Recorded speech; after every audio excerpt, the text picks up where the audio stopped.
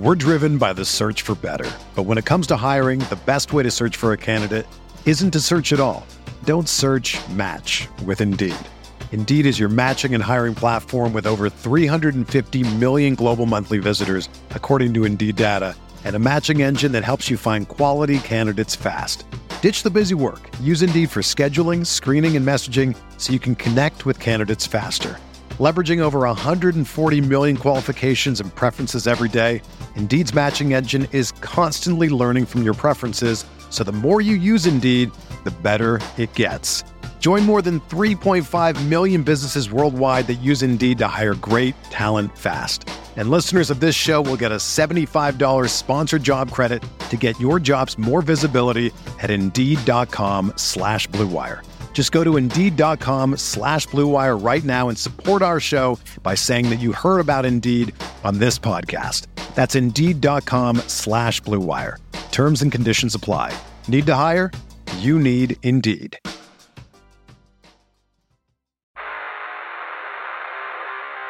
You don't want it, you don't need it, but you're going to get it anyway.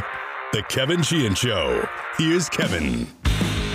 I am here. Tommy is here. The show today is presented by MyBookie. Go to mybookie.ag or mybookie.com. Use my promo code KevinDC, and they'll give you a great first-time offer. By the way, they've got all the NBA you need. They've got all of the NFL preseason props. They don't have a mock schedule up quite yet. That's coming in their odds later on this week. I'm kidding. Tommy's in studio with me today. I get to look right at him. Tommy came in for a number of reasons. We'll get to those in a moment. But go to mybookie.ag or mybookie.com and use my promo code. This is a review from Bree. Bree in Silver Spring writes, 5 stars, by the way. Thank you, Bree. I rarely miss an episode of this podcast. The episodes with Tom are the best. I love Cooley, but he's hard to hear sometimes. Kevin with nothing but peace and love. Brian Robinson Jr.'s last name is Robinson, not Robinson Jr. Jr. is a reference to his first name. Please omit Jr. like you omit the G in strength. Wait a minute. So am I supposed to say Brian Jr. Robinson? I don't understand that. I've never heard it phrased that way. If his father is Brian Robinson, right, then he would be Brian Robinson Jr. Right.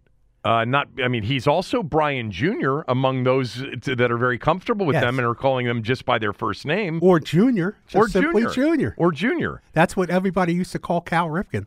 Cal Ripken, they used to call him Junior. That's all they called him, for sure. We know another Junior, too, don't we? We know a lot of juniors. Yes. Which junior are you referring to? Feinstein. Oh, that junior. It's good to have you in studio. Tommy came in. He was going to come in on Wednesday, and I can't do Wednesday now, so he was nice enough to change the plans. Now, wait a minute. You're going to do the podcast Wednesday. I'm going to do the podcast Wednesday. We're going to do it early. Yes. I have a funeral to go to. Sorry to hear that. Yes, and so I will be going to that right after the radio show. But anyway, it's good to have you in studio. And I like what you've done with the studio. It looks a lot different, doesn't it? Since the last time I was here. Yeah. What looks different to you? Anything? Actually, there should be something much different. The soundproofing is totally different. Is it really? Yeah. Yeah, the soundproofing. We redid the soundproofing about a month and a half, 2 months ago. What did it look like before? I don't think you were in the last 2 months. No. What did it look like before? It was a different type of soundproofing, and it was a different color? of soundproofing. What was the color? It was brown. Okay. Now this is burgundy. Yes. It is a burgundy soundproof studio. Why don't you paint the walls gold? I don't think I could get away with that. I actually didn't ask for the burgundy, but our good friend Mike Nelson Jr., I think. Yes. Mike Jr. Nelson, he brought, he picked it out, and he's a big fan of the team, so maybe he just figured I'd want burgundy. And so I wasn't going to send it back at that point. But anyway, there you go. It still pretty much resembles a studio for a guy who who has to get out of town in 10 minutes. No, there's more stuff in here than was in my old office. You know what? I have a lot in here, and I'm gonna ask you to take some of it if you'd like it. I have a lot of product in here, from some of our advertisers in boxes, and it's great product. Obviously, we love all of our advertisers, but in some cases, I got sent a lot of additional product, and I haven't even used up the first wave of products. So I can send some product home with you if you'd like. Well, whatever it is, my wife will eat it if it's free. She'll eat anything. It's not food. There are some drinks in there, however. Okay. No. The Magic Spoon cereal, we go through pretty quickly. You go through that. Actually, I got you something to bring home today, didn't I? Yes, you did. You gave me a present, a box of Lorna Doones. Let me show it to the camera. Yeah. Hold it up for News Channel 8. Yeah, let me show it to the camera. A box of Lorna Doones. Right. You must really want something bad. No, I don't. I got us lunch today because I was starving, and I figured, I'm going to order lunch for me, and you were coming in. So we did. I ordered Chick-fil-A via Uber Eats, which was done with a half an hour to go on my radio show, timed out perfectly. And as you were walking in, we had just gotten it. And then I had to run down to my car to get something, and I walked back through Safeway to get myself a yogurt. And I saw the Lorna Doones in the cookie aisle. So I figured I'd get you a thing of Lorna Doones. You've not opened them yet. No, surprised. Because I usually have them with a glass of milk, and I dunk them. You do? I dunk them in the milk. You're a dunker? Yes. I never was a dunker. Oh, I'm a big-time dunker. Not a dunker. Now, I like a cold glass of milk with cookies, but not for dunking purposes. You know what My father was always a dunker. I like to dunk bread. What? Bread. Oh, my God. What do you mean bread? Bread. You dunk bread into milk? Even sliced bread I like to dunk. Because it tastes good. Then it's soggy, gross. I like it. Oh, you're disgusting. Seriously, you dunk bread? Yes. I've dunked bread. I don't dunk bread regularly. Most people don't like soggy bread, I would guess. I've done it. Okay. Well, I mean, I usually eat it within seconds of dunking it, so it's not really soggy at that point. It's fulfilling. Okay. I would imagine once you dunk bread, it's soggy. Okay. It sogs pretty quickly once you dunk bread.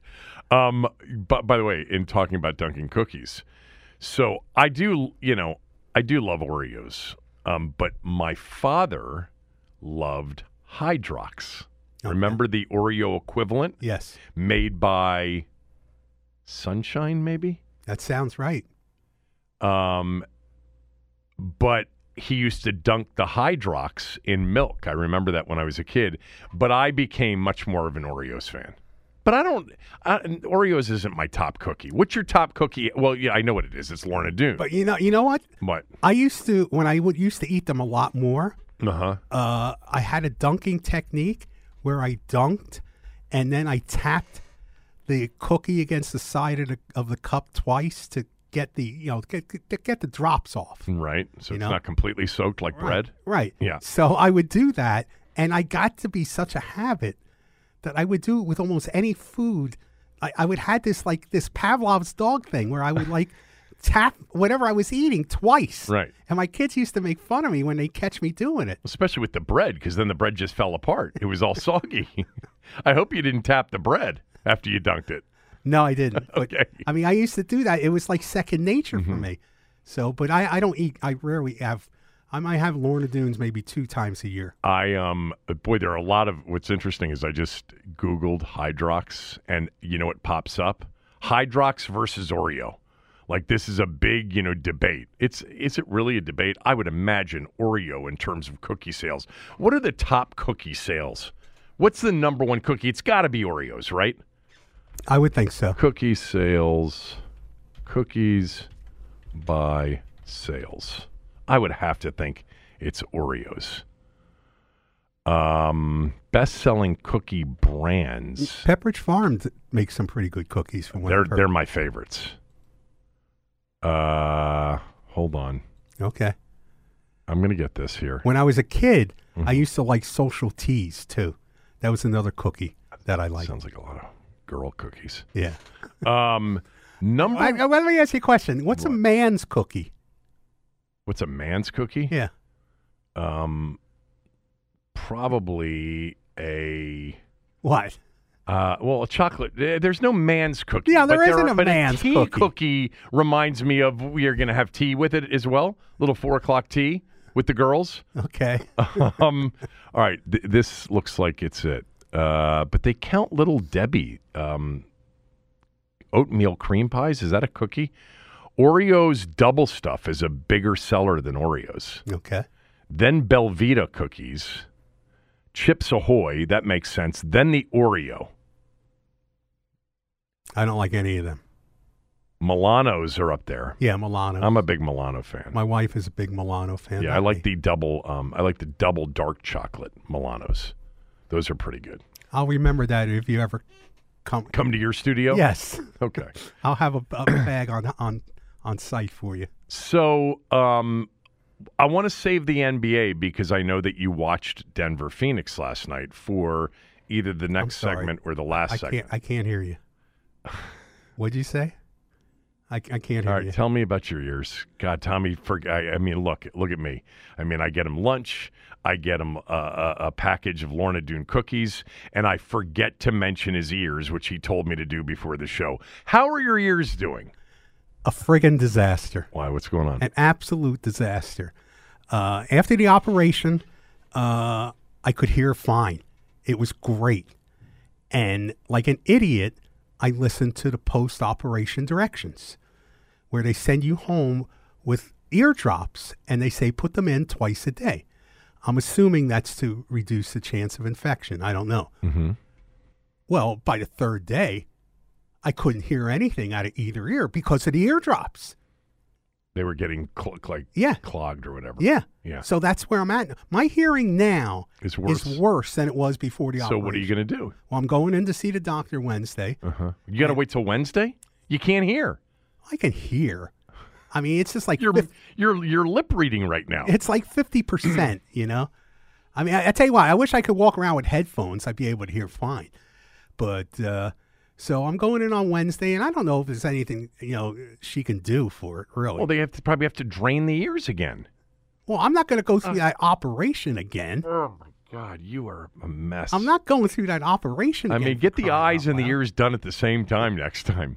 You should show a little bit more sympathy, or I'll tell you about my eye treatment. I know about your eye treatment. No one ever wants to hear about that again. All right. By the way, on or off the podcast, that's one you keep to yourself. Like, by the way, the Commanders should have done last year when they were bragging about all the quarterbacks that they were interested in. I mean, seriously. I'm sure most of you by now know the story that apparently now the Colts want the league to investigate. Florio came out a little while ago, like as in earlier this morning, and said that the update to the story, I had it here a moment ago. Hold on for 1 second. Oh, Jesus God. Here it is. The update to the story is that the Colts are, quote, seeking to learn more about what exactly transpired and whether any tampering occurred. So if you missed this, John Keim wrote a story over the weekend about Sam Howell. Very positive story. I mean, everybody's really, they are, woof. I'm not talking about John. It's all the quotes and the sources that he has. They are into them. They are into some Sam Howell. Yes, they are. That's for sure.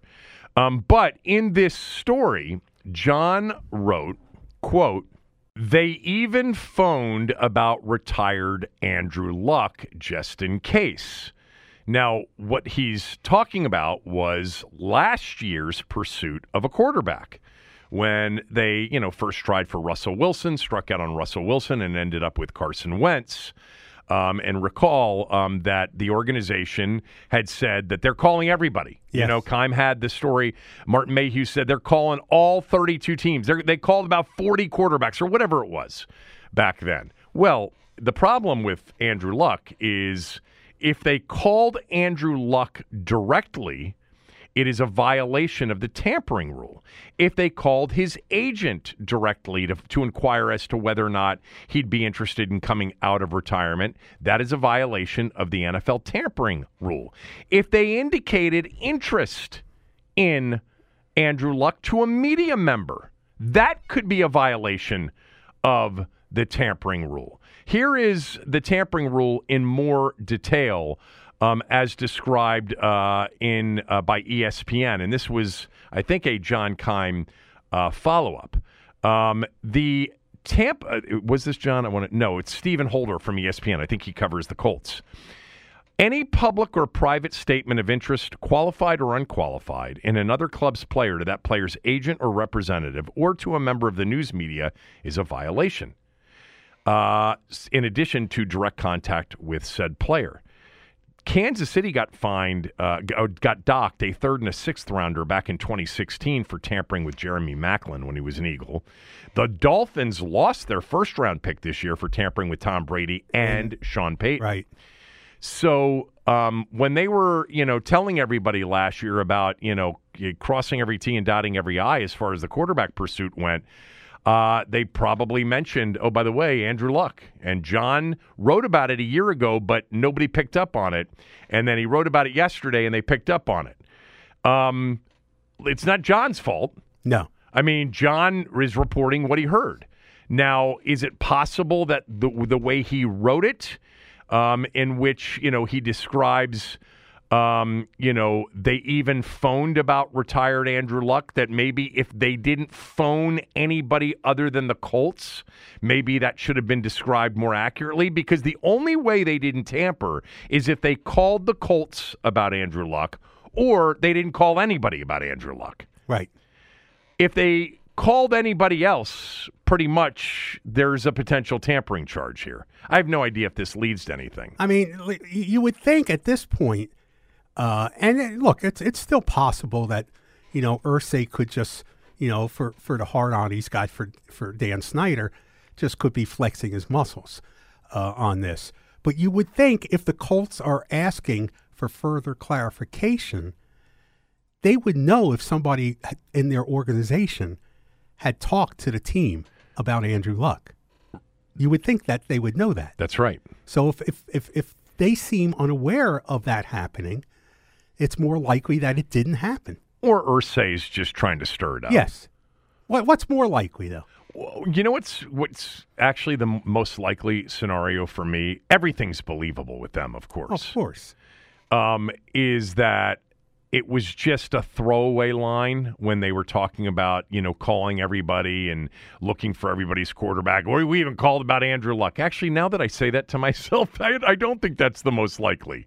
Because why would you just throw that out there unless at some point you were thinking about it? Right. And if you were thinking about it and didn't do it, then you knew it was probably something that could get you in trouble. So why mention it in the first place? Look, Mr. MyBookie, if you were setting the odds on whether or not this team tampered or not, the odds that they tampered would be what?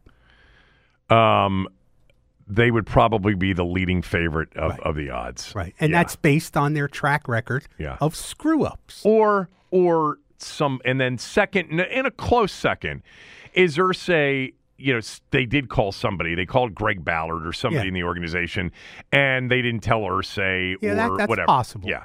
That's certainly possible. But here's the thing that, and I talked about this on radio this morning. This is just so them, It doesn't matter who's been here for the last quarter century, and we all hope that it's going to change with new ownership, and it should change. But everybody that's been here under Snyder, really starting with Dan and Vinny, they just talk too much. They just always talk too much. They're always trying to talk talk about something that'll make them look good in their own mind. And, that usually happens on days that aren't Sundays during the fall. It's still one of my favorite doc lines is, this organization does Monday through Saturday better than anybody. Sunday's the problem. And it's always been the case with them. They just, my old mantra with them, which is they are the kings of overpromising and underdelivering. It's just always been part of who Snyder and the organization is. And it hasn't been that much different with Ron. Look at what they're doing and trying to pitch Sam Howell to us this whole off season. But it would be so like them to have telegraphed how desperate they were for a quarterback. Right? To start with. And so they didn't get Russell Wilson, offered more than ultimately Denver ended up paying for him. And then they're in that desperate situation with Indy where Indy robs them blind. Yeah. But it was For the easy. Carson Wentz trade. It was easy to because they knew how desperate they were. Yes. And they just allowed them to negotiate against themselves. And this has happened well before Ron got here. They were always on the wrong side of almost every deal that they did for a long period of time. Very few deals did they come out on the better side. You know, they were the organization that every agent called first and every team called first to try to unload or get their player to sign because they'd overpay on the free agency contract side and they would overpay on the compensation side in a trade. Bruce kind of changed that for a while, but the bottom line is this group, I mean, I remember reading, I think it was an Albert Breer story about Matt Ryan signing with the Colts, and Ron called the Colts up and said, "My God, how did you get Matt Ryan for that price?" Because you were an idiot. You told them how desperate you were. They had nobody else. They were going to cut this guy, and you traded picks, plural, and, by the way, ate his $28 million contract. And then all the while they're doing that, they're getting absolutely, fleeced by the Colts. Somebody may have been out there talking about Andrew Luck, which will cost them another pick down the road, maybe. You can't make it up with these people. This group talks too much also. Part of talking too much is trying to explain your mistakes. That's part of what goes on here. They don't admit mistakes. But they are trying to do that. Mm-hmm. They're trying to explain that what they did was not a mistake. Mm. That's what the talking is. They're usually behind the eight ball, and they're trying to tell you, no, we're the cue ball, we're in charge. So that's what the talking comes from. I listened to you on your show on the way in here today. And I wanted to bring this up to you because you've brought this up before about how, we both agreed to maybe different levels that Ron has totally screwed up the quarterback thing since he's been here. But you tend to bring in this notion that, it's not because they didn't try. Right. They tried with Stafford. Right. They tried with Wilson. But come on now. Okay? What? Imagine you're running the worst, most embarrassing radio station in the world. Okay? And somebody comes to Kevin, you, and says, I want you to come work for us.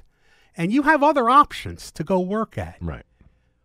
What's the perspective? What's the thinking of the management of that worst radio station? Do they really think that they can get the best talent in sports talk radio to come work for them? No. You see, that's the problem. That's why the chase was totally disingenuous, because there was no way Russell Wilson was going to agree to come to Washington. There was no way Matt Stafford was going to agree to play for this organization. So their pursuit is disingenuous. So they get zero credit for it because it wasn't based in reality. I think their pursuit for these things, being this organization for a long period of time, and I hope this time next year we're talking about, a functional organization for the first time, and we can no longer suspend reality. But I think what they have found over the years, in recent years, is they probably just had to pay a little bit more to get somebody. And I think they offered more to Russell Wilson. I don't think there was any amount of money. Oh, well, I don't know that Ron knows that. Well, I don't know that Martin and Marty know They don't have a real perspective as to how bad of an organization they are. Yeah. Well, you know what? I don't know what the answer to that is. I don't. Maybe they don't. Maybe there's, once you're inside it, and by the way, you feel like you're doing a pretty good job and you're changing things, that you're in a different organization than the one that hired you. Because I do think there's some of that in Ron right now. I think Ron believes that, because we heard it from day one, culture. We've got to change the culture. And I give him credit for changing the culture in that locker room, because it's a decent roster. Yes, it is. There's a different kind of, leadership among the players than we've had before. And I think Ron deserves credit for that. So I do think they are living that their reality, no matter how delusional it is that they change the organization for the better, and people out there know it and realize it. But the record really hasn't changed. No. And, And the decision making. But John Allen stayed, and Terry McLaurin stayed, and Deron Payne just stayed. None of whom I know. are Ron Rivera's players. No, they're not. But maybe that makes it even more impressive that he was able to keep them. Yeah. Look, we know players like to play for Rivera. Yeah. I mean, in Carolina, they sung his praises, his former I think players. they like to play for Jack, too. And we'll find out if they want to play, if they enjoy playing for Eric at some point yes. during the season. I found another John Keim story. It's a small little thing. It could be nothing, okay?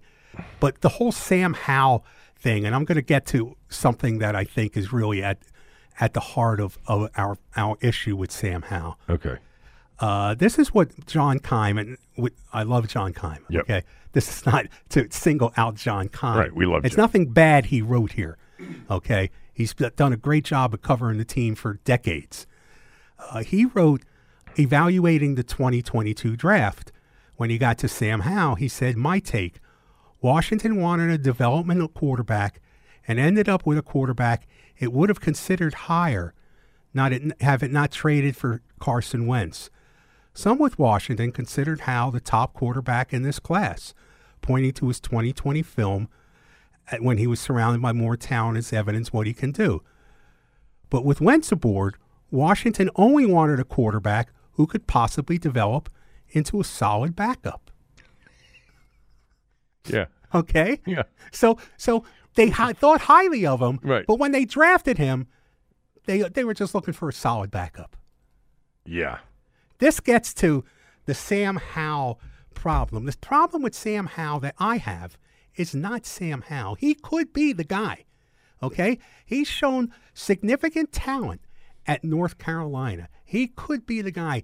It's the dishonest process that they talk about to get to this point. It's full of dishonesty and deceit and bullshit. Yeah, it is. It is. And I mean, in John's story from over the weekend, they talk about how, the opening paragraph is, the Commanders said it all off-season. Quarterback Sam Howell was their guy. Then during last week's draft, their actions spoke even louder. The Commanders did not draft a quarterback, as some analysts projected them to do, which means Howell really is their guy, just like they'd been saying all along. And then a couple of paragraphs later, and by the way, I love John too. He's one of the highest quality of reporters covering this team for decades. But it's 3 paragraphs later. One team source said, the only quarterback who would have tempted them was Tennessee's Hendon Hooker, but only if he was there when they selected in the 3rd round. So there was a quarterback that they were actually considering taking, which is something I had mentioned like a month ago. I know they were really blown away, impressed with Hendon Hooker. Now, he didn't make it to the end of the 3rd round. He was 29 picks earlier to Detroit, but you couldn't have said they really believe in Howell because they didn't draft a guy. But they did think about drafting a guy. But no, to your point, I have no idea if Sam Howell's going to be any good either. I think there's some things about him that I actually really like. I liked at North Carolina, and I liked in the Dallas game, and even the preseason last year. And then there were things at Carolina I didn't like. I really felt, and I said, it's one of the reasons Sam Howell wasn't one of my favorite quarterbacks in that draft. I thought that under pressure, he put the ball up for grabs a little bit too much. Not Will Levis-like, but that he wasn't my favorite in a year with terrible quarterbacks. But just the whole notion that, and it's this paragraph, and we've been through this kind of before, but according to sources, John writes, with knowledge of the Commanders' draft process, Washington scouts gave him, this would have been in 2022, a grade that equated to a 2nd-round pick. Some of them gave him a 3rd-round equivalent, but others had him in the late 1st. One source said leading into the draft that had they not traded for Wentz, they would have targeted Howell on the 2nd day, which means a 2nd or 3rd-round pick. When he was still available in the 5th round, the Commanders pounced. Well, like I've pointed out a couple of times in the last few weeks, I don't, at this point, the grade, whether it's a 1st, 2nd, or 3rd, it's much higher than where they picked him, which was the 5th. It's much higher than where they could have picked him in the middle of the 4th, but traded back. They were so interested in this dude and thought he was such a steal in the 4th round because they had people with a 2nd-round grade, 3rd-round grade, 1st-round grade, that they passed on him in the 4th round and traded back. and then took him with the first pick in the 5th round. Now, maybe it's because of what you said. At that point, they weren't looking for a starter. They were just looking for a good backup because they had Carson Wentz. Yes. The whole thing is all, it's kind of their attempt to change the conversation in this offseason. They couldn't go after and take a big swing this year, whether it was a worthwhile swing because they hadn't, or not, for an Aaron Rodgers or a Lamar Jackson or a big trade up in the draft, et cetera, because it's not what the ownership situation this offseason would allow. My take is if we had a normal, and when I say normal, not normal, but a typical Washington offseason with Dan Snyder still as the owner, they would have gone and swung big again.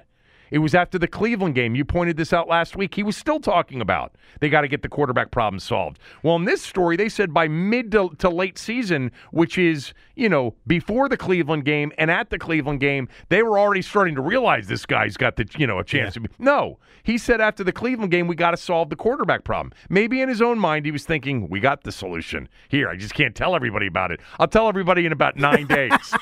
Yeah.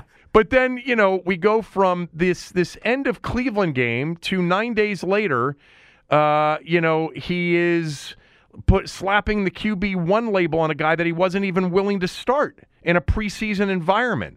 I think if we had a typical ownership situation, they would have been out swinging big again, and maybe they wouldn't have landed, but they wouldn't have slapped the QB1 label on Sam Howell. Not that I'm not saying that they don't believe in him to a certain extent, but I don't think they're convinced by any stretch of the imagination. Sure, nor should anybody really be convinced. But it became a good way to deflect from the horrific Cleveland game, the forgetting that you could be eliminated from the playoffs on that afternoon, to no hope on quarterback.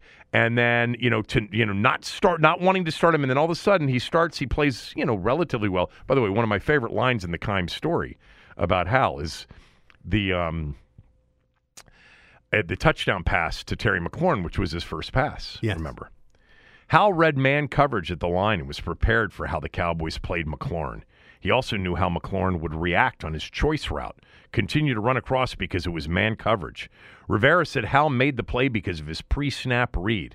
The throw and the touchdown was as good as it gets. And he's got other things in here about, Rivera said he began to notice how players reacted to Hal in practice, whether scout team or with the starters. Privately, by season's end, players felt he was ready to start. Some even predicted he'd do very well in the NFL. Rivera said, quote, the first thing you'd hear from was the defensive guys. I was trying to make the play. I just couldn't get to the ball because he throws such a perfect ball. The old saying is that players know players. As you listen to them talk about it, the receivers would say his ball's so catchable. He threw that to the only spot, where I could catch it. I mean, there is an incredible turnaround from where we were on that Sunday, Monday after the Cleveland game and before the Dallas game to where we are now. And I would just go back to the story about Andrew Luck that we started with. They run their mouths a lot. They talk a lot. And at some point, I, many years ago, started to say they are the kings of overpromising and underdelivering, and I stopped listening to all the bullshit. Or stop believing it because it's just who they are. And this group isn't any different. I think with this group, it stems, or the root is less from Dan and more from a general insecurity about the job they're doing. And I don't think they should feel insecure. Ron coming up with this thing a few weeks ago about, we are now focused on building out the roster. Yes. He needed a roster theme.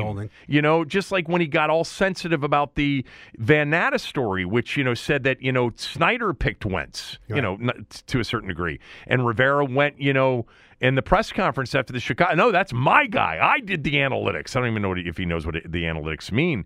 And he's going on and on. By the way, you think you'd like to take that back at this point? Yeah. But it's like they're just a little bit insecure and sensitive, and they're trying to make their case. And now you couple that with they're trying to make their case for the new owner to keep their jobs. Yes, they are. So here we are with the Sam Howell story, and hey, Josh, we got our quarterback. We drafted him in the 5th round. How about that? And if Yeah. If there is a real competition, well, Ron has never said there's going to be a quarterback competition on this. He has said that Sam will have a chance to win the job. Right. That's different from a quarterback competition. Okay.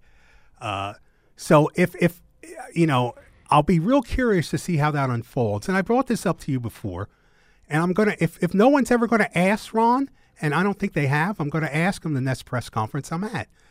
What does that mean exactly? Does that mean that they'll get the same amount of snaps with the first team?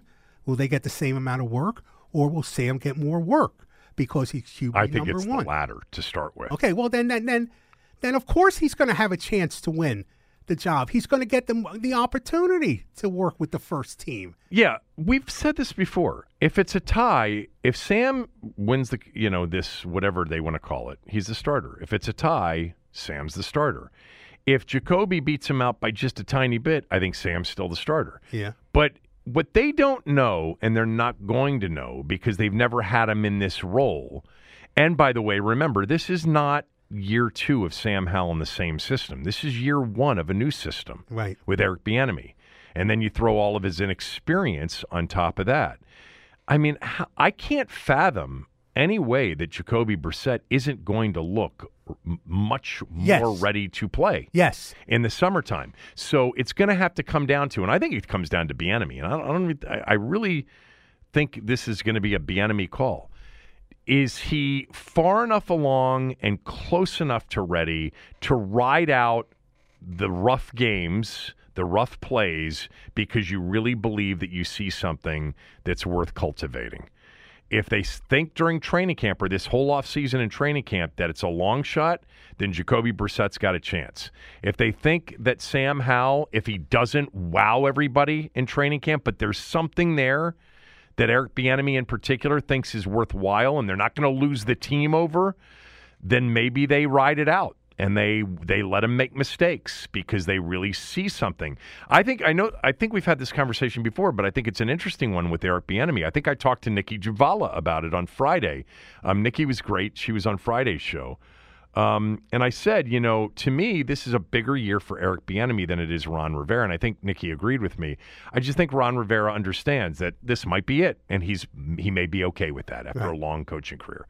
Eric Bieniemy has to really move the needle here to get that head coaching job opportunity that has eluded him. I mean, look, the OC jobs weren't out there for him either, except for this place. So there are 2 ways he can achieve that. He can achieve that with Jacoby Brissett, an experienced quarterback with a great supporting cast, an outstanding defense, and the offense ends up having much better results, and they win 9-10 games, and they go to the playoffs, and everybody says, wow, Washington's not near the bottom of the league again in passing offense. Or they could go 6-11, but Sam Howell shows great promise because Eric Bieniemy's developing himself a starting caliber, top half of the league kind of quarterback. And you see it as the season goes on, and the offense gets better and better. And that at the end of the year, they're not playing in the playoffs because he made a lot of mistakes in his first year of starting. But Bieniemy gets credit for developing the guy that looks like the starter in the future. I don't know which way. I mean, maybe he'll have both as viable options. What complicates it, too, is the new ownership. Okay? Because I know, you've lived under Dan Snyder for years and years of ownership meddling. Okay? And now you're going to have a new owner take over and basically, more than likely, watch a stadium crowd disappear before his eyes as the season goes on. Okay, there'll be an initial bump. Big bump. Yes. That home opener I'm predicting right now is a sellout. They haven't had a sellout for years. Right. What kind of sellout depends on who they play. I don't know if it does. Yes, it does. I don't. If it's an Eagles or Giants or Cowboys. Well, definitely.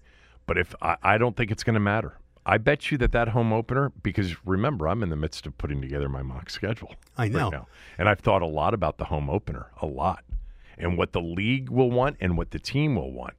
And I think it would be a big mistake, and this is a little bit of a clue on my mock schedule that I'll do with Tommy on Wednesday's show. I think it would be a big mistake to have the home opener be Dallas or the Eagles. Well, so do I. Yeah. I think it would. I think you want to create the opportunity for Commanders fans to be there. I'm sorry. I misunderstood. I thought you were talking about just in the ability to sell out the stadium. No. I think you want the opportunity for Commanders fans to be there. That's why somebody like, an Arizona or a Miami or somebody like that makes more sense for the opener. By November, if you're Sam Howell, 6-11, but shows promise, materializes, those crowds will be lots. Will be typical. That's okay. Ghost town feel. Oh, you know what? You don't own the team.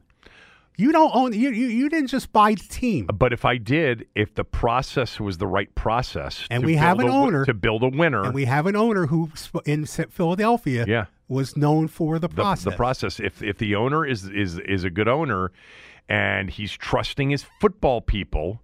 Which I think they're not his football people, though. Well, my first move is to bring in a football person to oversee all this. If the football person that he brings in, that he tells Ron, you're going to coach a team. You're no longer the general manager of the team, nor is Martin Mayhew. You guys continue to work for us, and I'm going to have this guy, whoever that guy is, he's going to evaluate it. And when that guy says to him, they're doing the right thing, playing Sam Howell. He's got the potential. This is a chance to have a franchise quarterback here. And every franchise quarterback, for the most part, almost all of them, took their lumps in the first year starting. Absolutely. So, absolutely. And, previously, it would be a foolhardy errand because we had no confidence in this team's ability to develop quarterbacks. Right. But there'll be a new owner. You seem very soft-spoken today. I'm not. Probably because I can't hear.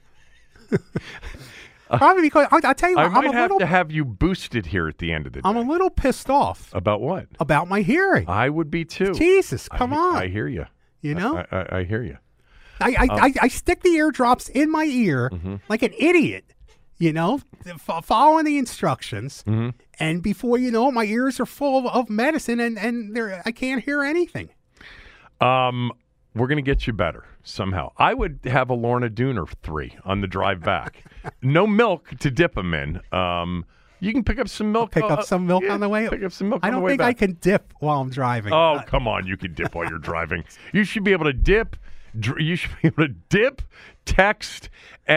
Sometimes I end up driving with my knee. Oh, I don't even want it. You are such an irresponsible driver. No, I'm not. Knock on you wood. Are too. Knock on wood. I'm much better now. I used to be way too fast of a driver. I'm not anymore because the photo enforced just, yes. I mean, when you're getting one of those, every 2 days, that's bad. All right. There is some news on the NFL schedule. I want to get to that, and then we will get to the NBA playoffs. Tommy watched last night. If he hadn't watched, I don't know what I would have done today because I so want to talk about the Denver-Phoenix game. We'll get to all of that and more right after these words from a few of our sponsors. We're driven by the search for better. But when it comes to hiring, the best way to search for a candidate isn't to search at all. Don't search, match with Indeed.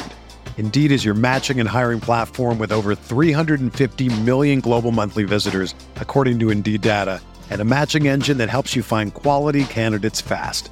Ditch the busy work. Use Indeed for scheduling, screening, and messaging so you can connect with candidates faster. Leveraging over 140 million qualifications and preferences every day, Indeed's matching engine is constantly learning from your preferences, so the more you use Indeed, the better it gets. Join more than 3.5 million businesses worldwide that use Indeed to hire great talent fast. And listeners of this show will get a $75 sponsored job credit to get your jobs more visibility at Indeed.com/Blue Wire. Just go to Indeed.com/Blue Wire right now and support our show by saying that you heard about Indeed on this podcast. That's Indeed.com/Blue Wire. Terms and conditions apply. Need to hire? You need Indeed.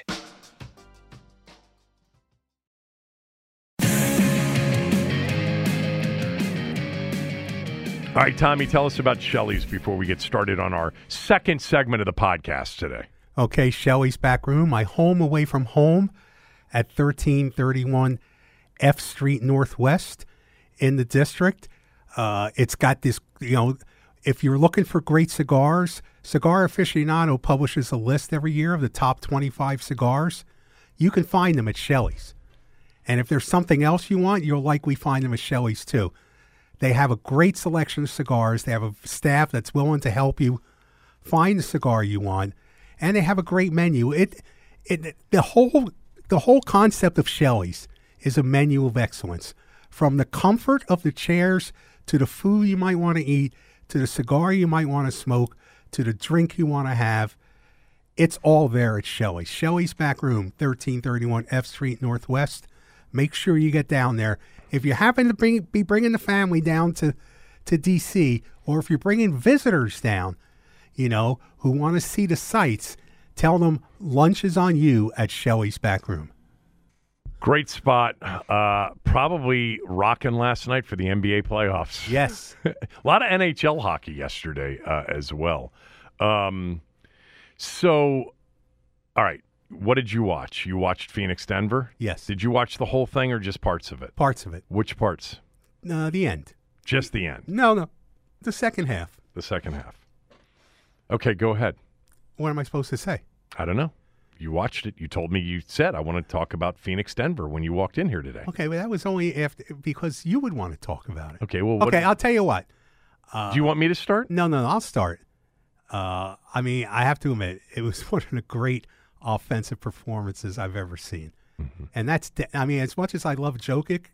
Yeah, the Joker, if you want to call him that. Booker was unbelievable. I don't know if we've seen a performance like that in recent memory in a game. Was it genius? It was pretty close. To hit like he did, even if there was nobody on the court, to have hit like he did just would have been amazing. He put on a spectacular show, and I haven't seen Devin Booker much, and I was blown away by his performance. Do you know what he has shot in the last two games? So you're unfamiliar with Game 3. I don't know what he shot. Okay, no. so I know that Chris Paul's been out. Yeah, Chris Paul, and he's been playing point guard as well. He's been playing everything. But on Friday night, when they won Game 3, 121-114, he scored 47 points on 20 of 25 from the field. He shot 80% from the field. And then last night, he scored 36 points, and he was 14 of 18 from the field. He also had 12 assists. And, you brought this up on the radio show, and I think you're on to something, that their pace without Chris Paul may be better. Well, it's definitely faster. Here's what he has done in 9 playoff games so far. He is averaging 36.8 points per game. He is shooting 61.7% from the field, 51% behind the arc, 87% from the free throw line, and he's averaging 7.5 assists a game and 5 rebounds a game. Booker was incredible last night. So I've told you that there have been just some outrageous games. I had Chris Miles from NBA TV on the radio show this morning. Chris used to work, remember, at NBC Sports Washington a few years back. And he hangs out with, the NBA TV group is right next to the TNT group. So he hangs out with Shaq. They're all watching the games in the same green room or whatever. It's not a green room. Green room's usually for the guests, whatever it is. And he said, we were all talking about this, and he said, I just think it's the most entertaining, high-level postseason I can ever remember in a long, long time. And I said, I've been saying the same thing. There's just every night there seems to be a game like last night's game, or even like the Celtics 76ers game. Now, yesterday was Saturday night was terrible. You had 2 massive blowouts, and the Knicks didn't play well, and the Warriors didn't play well. And that's one of the first days we've had that. Yesterday, you had the 76ers blowing a big lead and then winning on a 3 by Harden in overtime. When, by the way, this guy, Joe Mazzulla, remember I said to you in game 1, I'm like, how do you give the ball to Marcus Smart instead of Jason Tatum, who couldn't be stopped? And there he is last night. He's got 2 timeouts left. He doesn't use either one of them, and they don't even get a shot off. They lose by 1. The series is now deadlocked at 2. Not to mention they doubled Embiid and left Harden open for the go-ahead 3. But the Nuggets-Suns game last night, Tommy, was like there have been a few games. There have been probably a half dozen games at this point in this postseason where it's just, if you're a basketball fan, it's like, I can't believe the level of play. I can't believe the level of shot making. Last night, they weren't shooting. I mean, Jokic was 20 of 30. Yes. And by the way, and I was thinking about you and people like you, because you're not the only person in my life that doesn't love the NBA, and for some of the same reasons. This is a guy that plays center. Yes, he does. Now, he can shoot the 3, understood, but he's so good on that duck in, and he's in sealing his defender and getting his defender on the back. He's also great at backing a guy down, and he's got every move imaginable. He had 53 points on 20 of 30. He only made 2 3-pointers. It was a remarkable. Okay? It was a remarkable game, I have to admit. And then Booker and then Durant's shot making, and the first 3 quarters of that game, I think I tweeted this out, I think were the highest level offensive basketball without bad defense, offensive efficiency, the passing, the shooting, the shot making that I've seen this entire postseason. I honestly remember seeing a game for the first 3 quarters that went back and forth the way it did between Jokic and Murray and Booker and Durant. And then the fourth quarter, they grabbed that 10-point lead, and then they had a chance, and Jokic actually turned the ball over in that big spot at the end. But it was one of those games, and I feel this way, probably a dozen times a year. You don't want it to end. Like, I was praying for overtime. If that game had gone to overtime, Jokic would have ended up with 60+. And Booker probably would have ended up with close to 50. I doubt there's ever been a game in which somebody's gone for 60 and 50. Now, they would have needed overtime to get it done. Now, the other thing out of this game was, did you see Jokic go into the crowd, and the guy holding the ball was Ishbia, the new owner of the Suns, who, by the way, bought the team from Sarver for $4 billion after he was run out. Who was a college basketball player, right? He was a walk-on for Izzo at Michigan State. Right. So, you've seen that. Yes, I have. So Jokic got assessed a technical, because for those that didn't see it, you can look it up, but it was the ball goes out of bounds, baseline, end of the baseline, into the crowd. This guy who is very, unassuming looking, grabs the ball and he's holding on to it and won't let go. And Jokic, I think, wants to grab the ball and go. Let's continue to play. And he yanks the ball out of he thinks it's a fan, his hands, and then shoves him a little bit, not hard. And then Ishbia, who played college basketball, not a lot of it, but he was a walk-on. Look, if you're a walk-on at Michigan State, you can play. Yes. And he flopped. He does this major flop. And so they assess Jokic at tech. And now the discussion, and as of now, nothing's been, I'm looking right now to see if anything's happened. There's been conversation about whether or not Jokic will get suspended for Game 5. That would be absolutely criminal if that happened. And in fact, the owner, Ishbia, tweeted out, "Great win for the Suns last night in an amazing series so far. That should be and is the only story. Suspending or fining anyone over last night's incident would not be right. I have a lot of respect for Jokic, and I don't want to see anything like that. Excited for Game 5. Go Suns." Good for him. Let me just point out something here. Let's take the owner out of the equation. He put his hands on a fan. Mm-hmm. Okay? This is a line you can't cross. He didn't put his hands on him. Yes, he did. He put his arm on him. Put his arm on him. Well, yeah. he physically pushed a fan. Okay, but it wasn't. It's a line you can't cross. Mm-hmm. You can't do that. Yeah. You can't have NBA players putting their hands on fans. Shouldn't. Yeah, unless you're celebrating together. Okay. Right. Yeah. Unless you're celebrating together. So, look, there's part of me that thinks it's ridiculous that they'd even be talking suspension. On the other hand, this is a line that can't be crossed and has to be enforced. I don't think they're going to suspend him, But you can't have a player touch a fan like that under any circumstances. That's what the referee, that's what security is for. So what do you think should happen?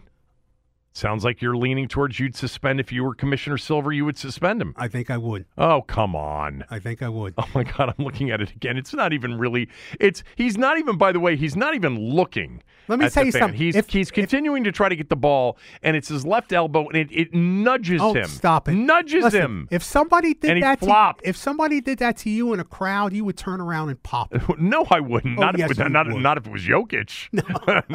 No. No. I mean – first of all, he shouldn't have held on to the ball. Oh, I love watching this over and over again from the one angle that they didn't have last night, where Ishbia just goes back and throws his arms up in the air. Flop. No, you don't suspend him. It was a this. flop, but that's a line you can't cross. I didn't think Draymond Green should be suspended, but Draymond's got obviously a major history. These are not similar situations. You mean a major problem? Yeah, major problem with getting tossed and losing his temper. And well, creative geniuses like him usually do. A lot. Sometimes they cut off ears. Yes, they do. They're nuts. So, I think he should be suspended. I think you just came up with that take. Why would I do that? I don't know, because as I was going through it, it seemed like since we're in studio together, you were like, yeah, it wasn't that big of a deal. And then all of a sudden you thought about it, and you're like, well, you can't put your hands on No, there's two sides to this thing. Yeah. And that's a big deal. Okay.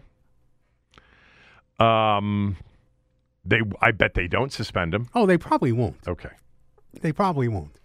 But, I mean, imagine if that was your son standing next to you and an NBA player put his hands on him. That way, if my son was holding on to the ball and wouldn't let go, I'd say, let go of the ball, Junior. Okay. By the way, get rid of the ball, Kevin Junior Sheehan. It doesn't matter what the reason Kevin was. Junior Sheehan. It doesn't matter what the reason would be. Yeah. Well, that means nothing. The NBA is a game. You're allowed to grab it and go. They don't have to mark the ball into play. That's right. All right. I loved the game last night. I can't wait for tonight's games to watch Jimmy Butler go against your Knicks.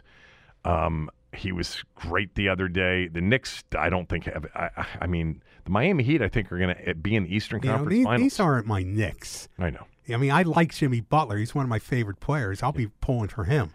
And then the Lakers-Warriors tonight. I don't like either game. By the way, I had Denver last night. I had Denver big. I loved Denver last night. So I was not only into the game, but I was into rooting for one side.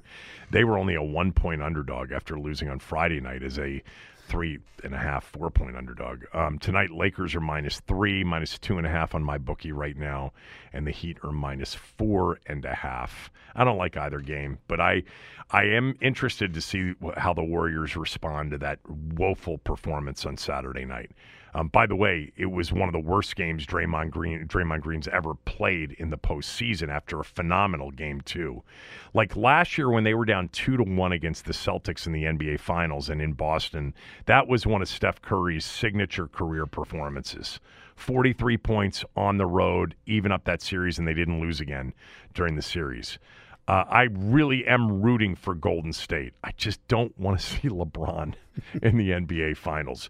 You sent me something that was interesting. You sent me this story about NBA ratings, which I did read. And it's kind of a mixed bag on how you would do it. But basically, it doesn't have the information about this postseason so far. No. And Chris Miles, who was on with me this morning, he knows what the numbers are because he's in that business. He said they're through the roof for the Golden State Lakers series, which I figured would be the highest rated non-NBA final series in years, and it is so far. And he said the Phoenix-Denver series is through the roof. The NBA TV numbers for Miami-Milwaukee in Series 1 were the highest NBA TV ratings of all time. Okay, little Adam. Yeah. Let me just What's point little out. Adam? I don't know. Little Adam, the NBA commissioner. Oh, Silver. Okay. Yeah. The story is about how they were, for the season, they were the worst ratings in the past 29 or 30 years. No, that's not exactly what it said. Yes, it is. No, it's not. Did you read the story carefully? Yes, I did. Okay. I got to go back and get the story. Yes, you do. The share numbers are actually up. It's the ratings are the actual ratings. The Nielsen ratings are down. Yeah. But the share numbers are up. I don't think they were they're among the worst in the last 20 years. Not the worst. Yeah. Okay. I think it's like the third or fourth worst. Which is the point of the the regular season. Yes. Not the playoffs so far. Yeah, well, we don't count the regular season, do we? We shouldn't, because it is I'm with you on the regular season. It's not a good product. Okay. The NBA is not a good product. The NBA was a great product in the 1980s when they'd have one game on a week on Sunday afternoons in the winter, on CBS. All right.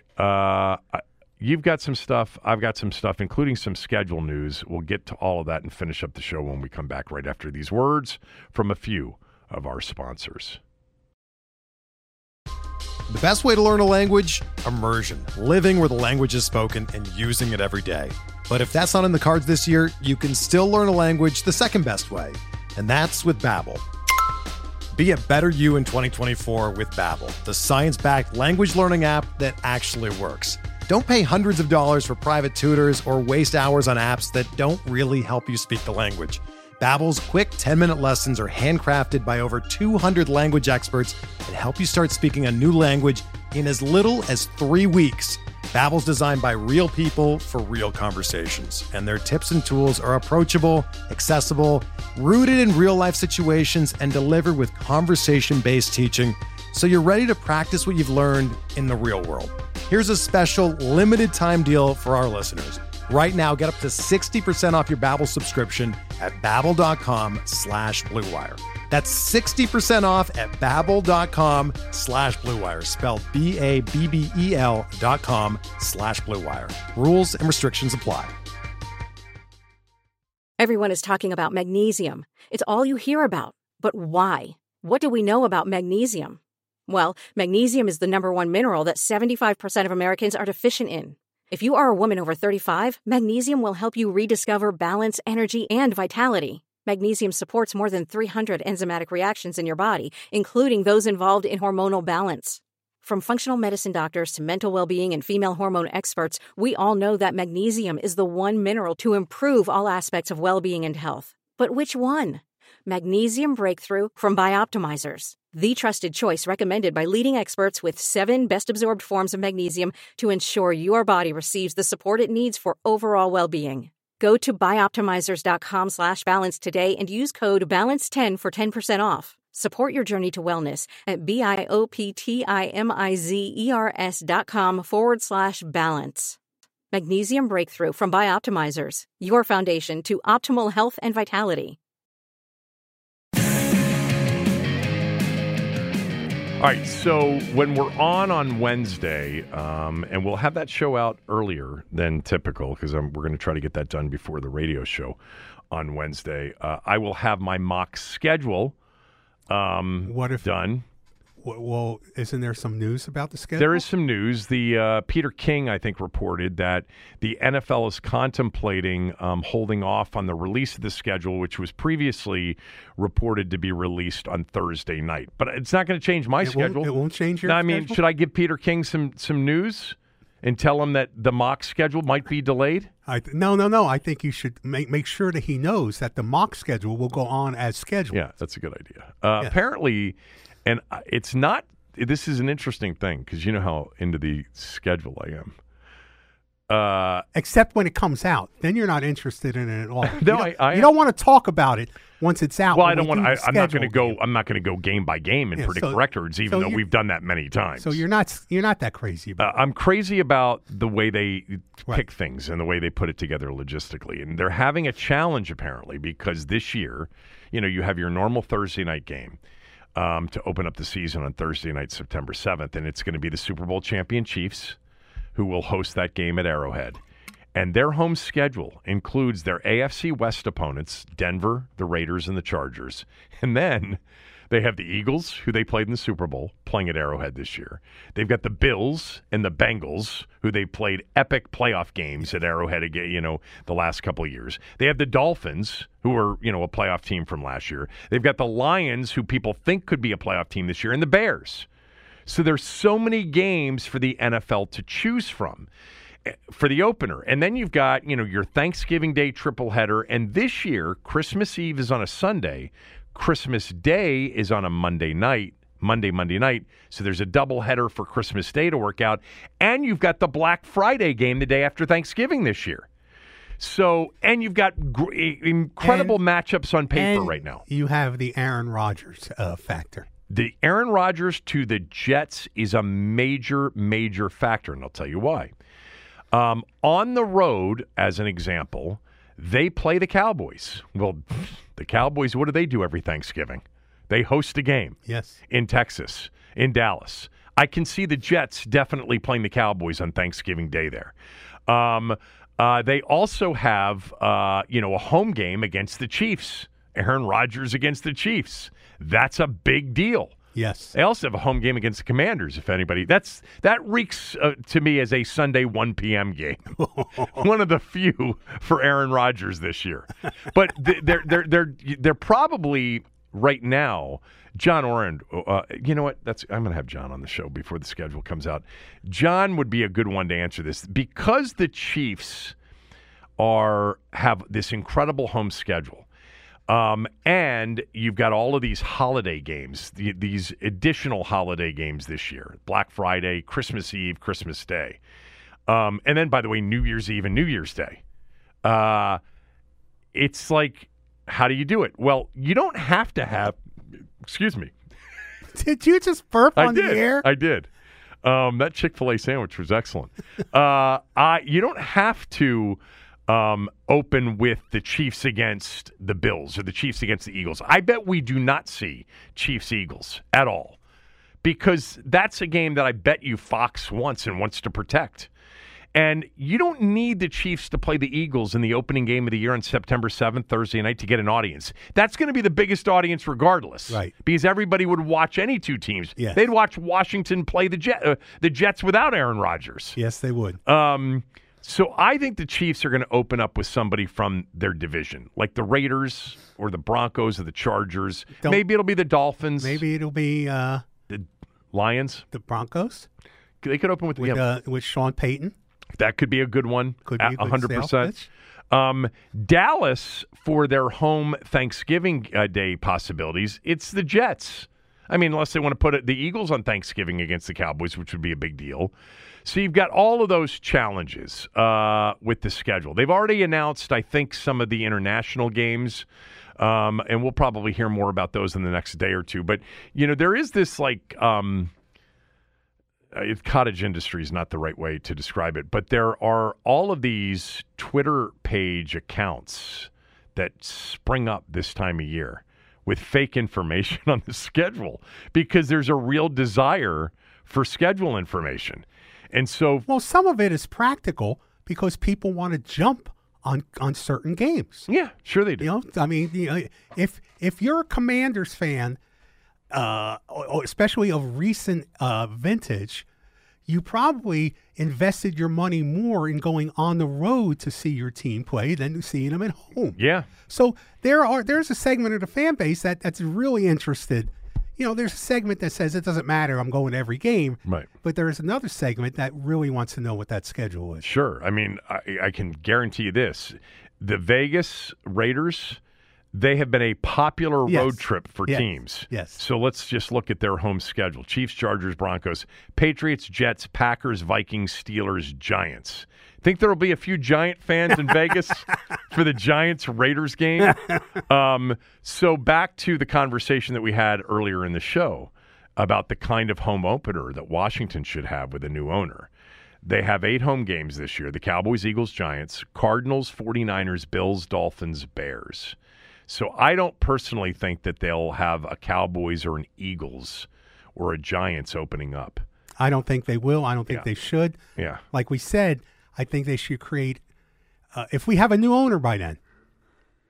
We have a new owner by then. Is there any news on that today? I don't think so. I think there's going to be some news this week. Okay. Well, if that doesn't happen, if there's a new owner in town by then I think you want to give the franchise every opportunity to fill that stadium for the first game with Commanders fans. I agree. And I think that's what they'll probably do. All right. Do you have anything else? How about is Ohtani going to get $600 million? I don't know. I don't know if he'll get that much. Want to talk about the Nats? I mean, what they did yesterday was remarkable. Yeah. I mean, after having their hearts pulled out of their chest on Saturday night, coming back only to blow the game on Kyle Finnegan walking in the winning run, to bounce back from that, to be down by 6-3 in yesterday's game, and come back to win that. The team has a lot of heart. They play hard, and I don't mean to be the gloomy Gus, which I never am. No, but it's going to take its toll on this team over the course of a season. To win games like this with that level of talent they have, it's going to take its toll. It's going to be a long August and September. You think so? Yes. Oh, that's yes. Doom and gloom. Well, I mean, playing competitive baseball. Yes, I mean, at least get through your event when there may be, a manager or GM in town that'll be there, staying positive. Yes, my event, May 22nd. Yes, Shelley's Back Room. You go to dcgrays.com, buy tickets. It gives you a chance to bid on such items as 2 ringside seats to the next Beltway Battles fight in June at the Entertainment and Sports Arena in D.C. I went there Saturday night to see Beltway Battles 4. That's Beltway Battles 5 is in June. It's a series of fights that local promoters are putting on. Okay. And it was fun. A lot of it was club fights, not real high-level talent, but very entertaining fights and a very entertaining main event against 2 very competitive fighters. One locally out of Silver Spring named Suleiman Sagawa by way of Uganda. And he won. He stopped. Luganda or Uganda? Uganda. Uganda. He stopped his opponent at 2:26 of the 10th and final round. Wow. I mean, it was a fun night of fights, and the promoters are donating 2 ringside seats to the next boxing show in June at the Entertainment and Sports Arena, which is a great facility for boxing. Are we going to donate anything? Oh, I think we have to. We do. I think we do. A studio. Look, we did very well with this last studio visit. It was a very, John and Courtney are a nice, normal couple. Yes, we did very well. I mean, we've had some of these in the past, going back to the radio station, where we had some, Yeah. No, we did pretty good by our podcast visitors. Yeah. Are you going down to San Antonio to cover the XFL championship?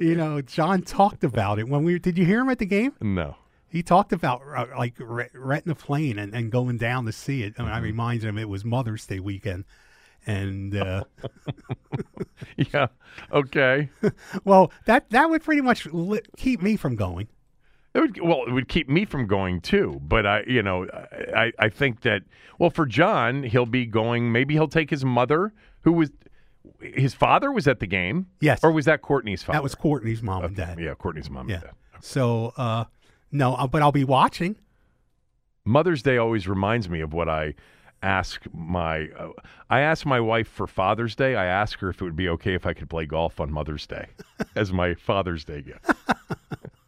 That's mean. All right, are we done? I think we're finished. All right, boss. back tomorrow. I'm not sure with whom, but I've got a couple of feelers out there. Have a good day.